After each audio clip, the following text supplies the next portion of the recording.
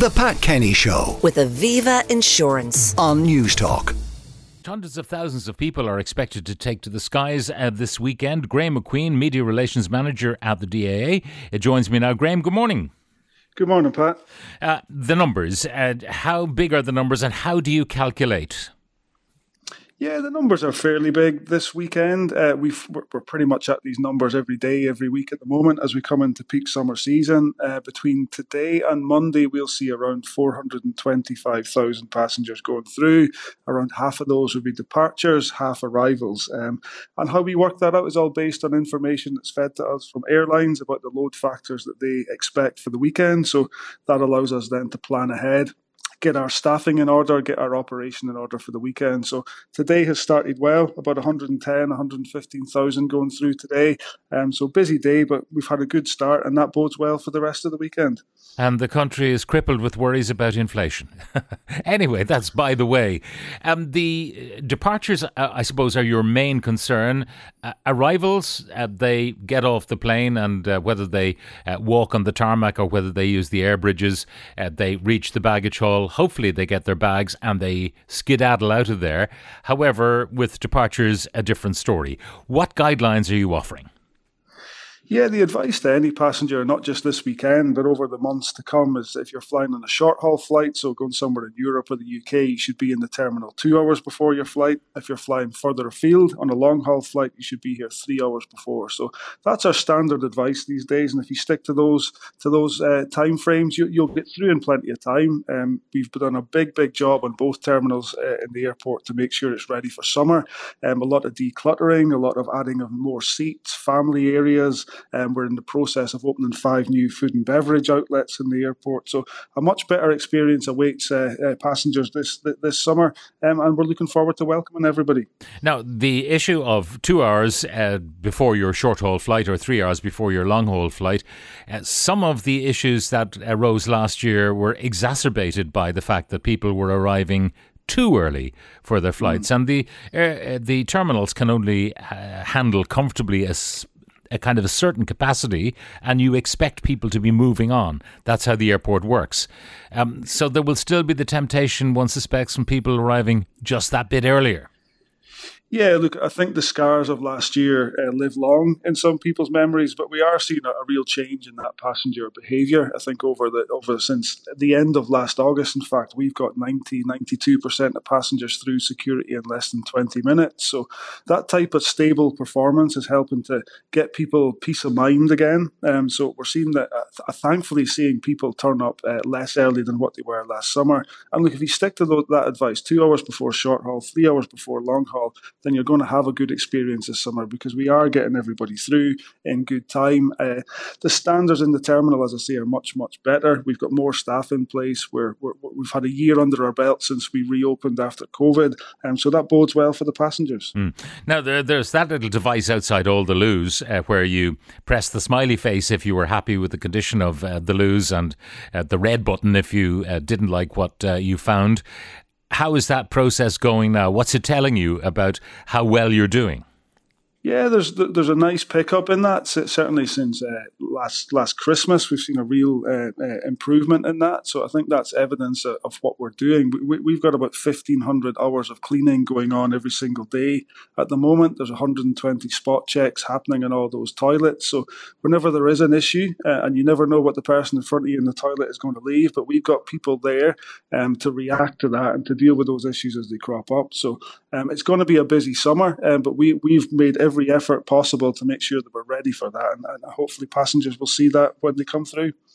Now, one of the issues with staffing, of course, you mentioned you've improved your staffing levels. What about those people who are offering hospitality services, the restaurants and cafes and so on? Some of those could not offer a full service on their return to what might be regarded as normal flying simply because they couldn't get the people. Yeah, I think we're well aware. Certainly, the experience of last year, we heard loud and clear from passengers that anything that happens in the airport, we've got to get involved in that and make sure that it's better, make sure it's a good experience for people. So we've been working very hard with the food and beverage outlets, with our cleaning provider, with the baggage providers as well, to make sure that they've got staffing levels where they need to be. We've got very positive signs on that front. Things are looking good going into the summer.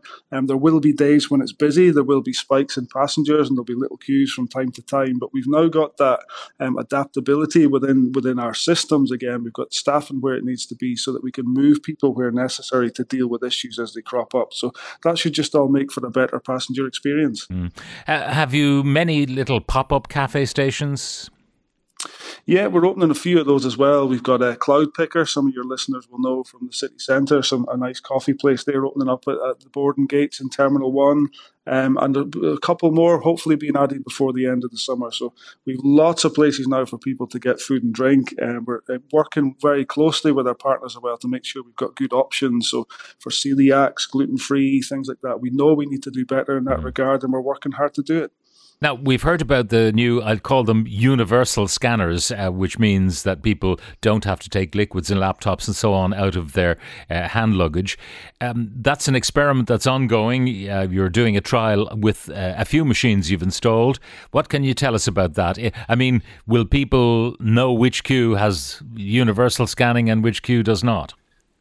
Yeah, we're well into that process now. We've now got 5 scanners across the two terminals, so we've got 30 scanners in total that we need to replace. So we've made a good start. The trial phase is over. We know it works. We know our team can use it well, and it's going to work for Dublin Airport. So that rollout will continue over the next 18 months to 2 years until they're all replaced. We will pause the process of installing the new scanners over summer just so we can cope with the passenger numbers going through. We don't want anything to interfere with that this summer. But those scanners will make a big difference for people. Eventually, once we've got them all in, it'll mean you don't need to take your liquids out your bag. You'll be able to keep your electronics in as well. But for the moment, the rules remain the same. Until we get all those scanners in, you don't know when you turn up at the airport whether you're going to be using a new scanner or an old scanner. So continue to prepare for security in the same way. Prepare to take your liquids out. Make sure they're under 100 millilitres, and that'll make sure that you get through as quick as possible. Now, will the 100 millilitres limit go when the new scanners come in? I mean, could you have a bottle of aftershave or something that's 250 mils instead of 100 when the new scanners are fully operational? Yeah, that'll be the case, Pat. Yeah, once we get them all in, we'll probably finish T2 by the end of this year, or certainly into Q2 next year. We'd look to have that finished, and then there's a bit more work required in Terminal 1. We've a bit of re-strengthening work to do just to make sure we can get all these scanners in. They're heavy. I know it's new technology, and you think they might be lighter, but they're actually much heavier than the old scanner. So once they're in, those liquid rules will change, and we'll be like a lot of other airports around Europe who are working hard on this at the moment to get these scanners in. It's a big process, it's expensive, but we'll get there as soon as we possibly can. Now, we should also remind people, I suppose, that even when Dublin Airport is fully compliant with the new scanners, it all will depend on what's going on at the other airport, your destination airport. Perhaps when you're returning, they may not have this technology. So just beware that there are two ends to each of the journeys. Now, the other thing is about, crowding in the terminals and so on. And you probably were, I know you're aware of the 260 acres that Ulick Macavady and his colleagues are putting on the market. It looks like you should be the customer for that land.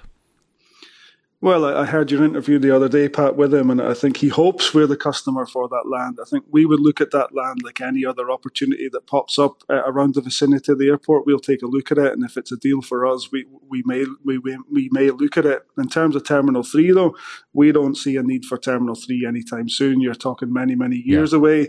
And then there's also the question about what is the best location for a Terminal 3 way down the line. We would probably see it as being closer to T1 and T2, which is where Metrolink is going to come in. It's where all the bus networks are being improved to service that area. So building a Terminal 3 on the other side of the runway doesn't possibly make that much sense. So, but look, we will look at that as an opportunity. Yeah. And well, I understand this will be a negotiation if you are interested, but on the face of it, you'd be very foolish to let that land go, because once it's gone for other purposes, you'll never get it back. I mean, it could be a low-rise data centre, for example, where the presence of planes wouldn't bother them at all. They could build something like that there if they could get a grid connection. There are other possible uses besides grazing cattle. So, this is a moment in time. One thing I would say, Pat, is that our team are very good at master planning. We're very good at planning for the future and the land that we need to expand the airport. You see that with Terminal 2. You see that with North Runway as well. We're very good at this sort of thing. So if we see an opportunity, if we see something that we need to do, then I'd certainly think the team will act on it. Yeah. Well, we'll see how all of that pans out. The other thing, of course, it could be used for somehow is car parking, and you have an issue with car parking at the moment. We spoke before, Graeme, you and I, about that disputed purchase of the other car park that is now not in use, which seems strange that even during the sales process it could not have been, hired or utilised for the summer. So what is the parking situation? Are people told now, get a taxi, get a bus, do not take the private car this weekend?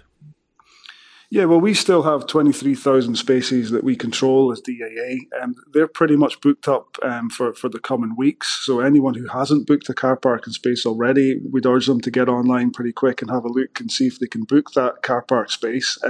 Even if you're flying in July and August, you want to do that as soon as possible.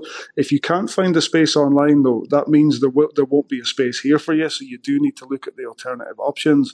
We are exploring all opportunities to increase the number of spaces here, but we're meeting a lot of brick walls at the moment. As you say, we have put in a bid to buy the old Quick Park facility, which would get 6,000 spaces back on stream. Those spaces are lying closed at the moment, which is a frustration for everyone, I think. So we would like to get them back up and running, but there's a process ongoing to make sure that the Competition Authority are happy with that deal. So until that process is concluded, we're limited by the number of spaces we have. So that is a frustration for passengers, but if they plan accordingly, they can get through it this summer. Now, some of the questions coming in, Graeme, why is the DAA gouging people with car parking charges? Disgraceful. For example, last Tuesday, 12 days parking in the blue car park for August was 124. The next day it went up to 163. I think that just shows why you've got to book as soon as you possibly can, Pat. This is what you call dynamic parking, that the price, dynamic pricing, the price depends on the demand. Exactly, yeah. And it's the same way a flight would work. The more full the flight gets, the higher the price goes. We've had to really utilise that model in recent weeks because the spaces there are so limited. So if we were to make everything €50 for a week, they'd sell out instantly. And that would mean that a lot of people who could get to the airport by alternative means would just simply book a car parking space. Those who need to park most would be locked out of the car parks. They wouldn't have anywhere to park. They wouldn't be able to get here. So we see it as the best way of managing the very tight spaces that we've got at the moment. Someone says a shopping centre doesn't charge more for parking at Christmas. They don't do dynamic pricing. Yeah, well, look, if you took 1/5 of those shopping centres' car parking spaces away, I think they would have a pretty tight squeeze in their car parks as well. So we're having to manage a very tricky situation at the moment. Hopefully we can get those Quick Park spaces back open soon, and that will help alleviate the issues. Another one, can you ask about early luggage drops for 6 a.m. flights that was in place last year? Some airlines do that, so the recommendation there would be to check with your airline in advance. And if you can do that, we'd recommend it. It's a great way of saving time on the day of your flight. What about the manual ticket checking in T2 prior to security screening? When is that going to change? We're looking at that at the moment, and hopefully we'll have some news over the coming months, Pat. Okay, and a final one for the moment, Declan in Dublin 8. Please ask them not to play very loud disco music in the bars and restaurants all day in Terminal 1. I'll certainly pass that on, Pat. And I know you mentioned you've Noel Gallagher coming up later on, so maybe we'll get some Noel Gallagher on as well to soothe the passengers as they head off on their flight. The problem with anything that you play over the loudspeakers is that one man's music is another man's noise. That's the reality of it. Graeme, thank you very much. Hope everything goes smoothly over the weekend in Dublin Airport and beyond. Graeme McQueen, Media Relations Manager at DAA. The Pat Kenny Show. With Aviva Insurance. Weekdays at 9 a.m. on News Talk.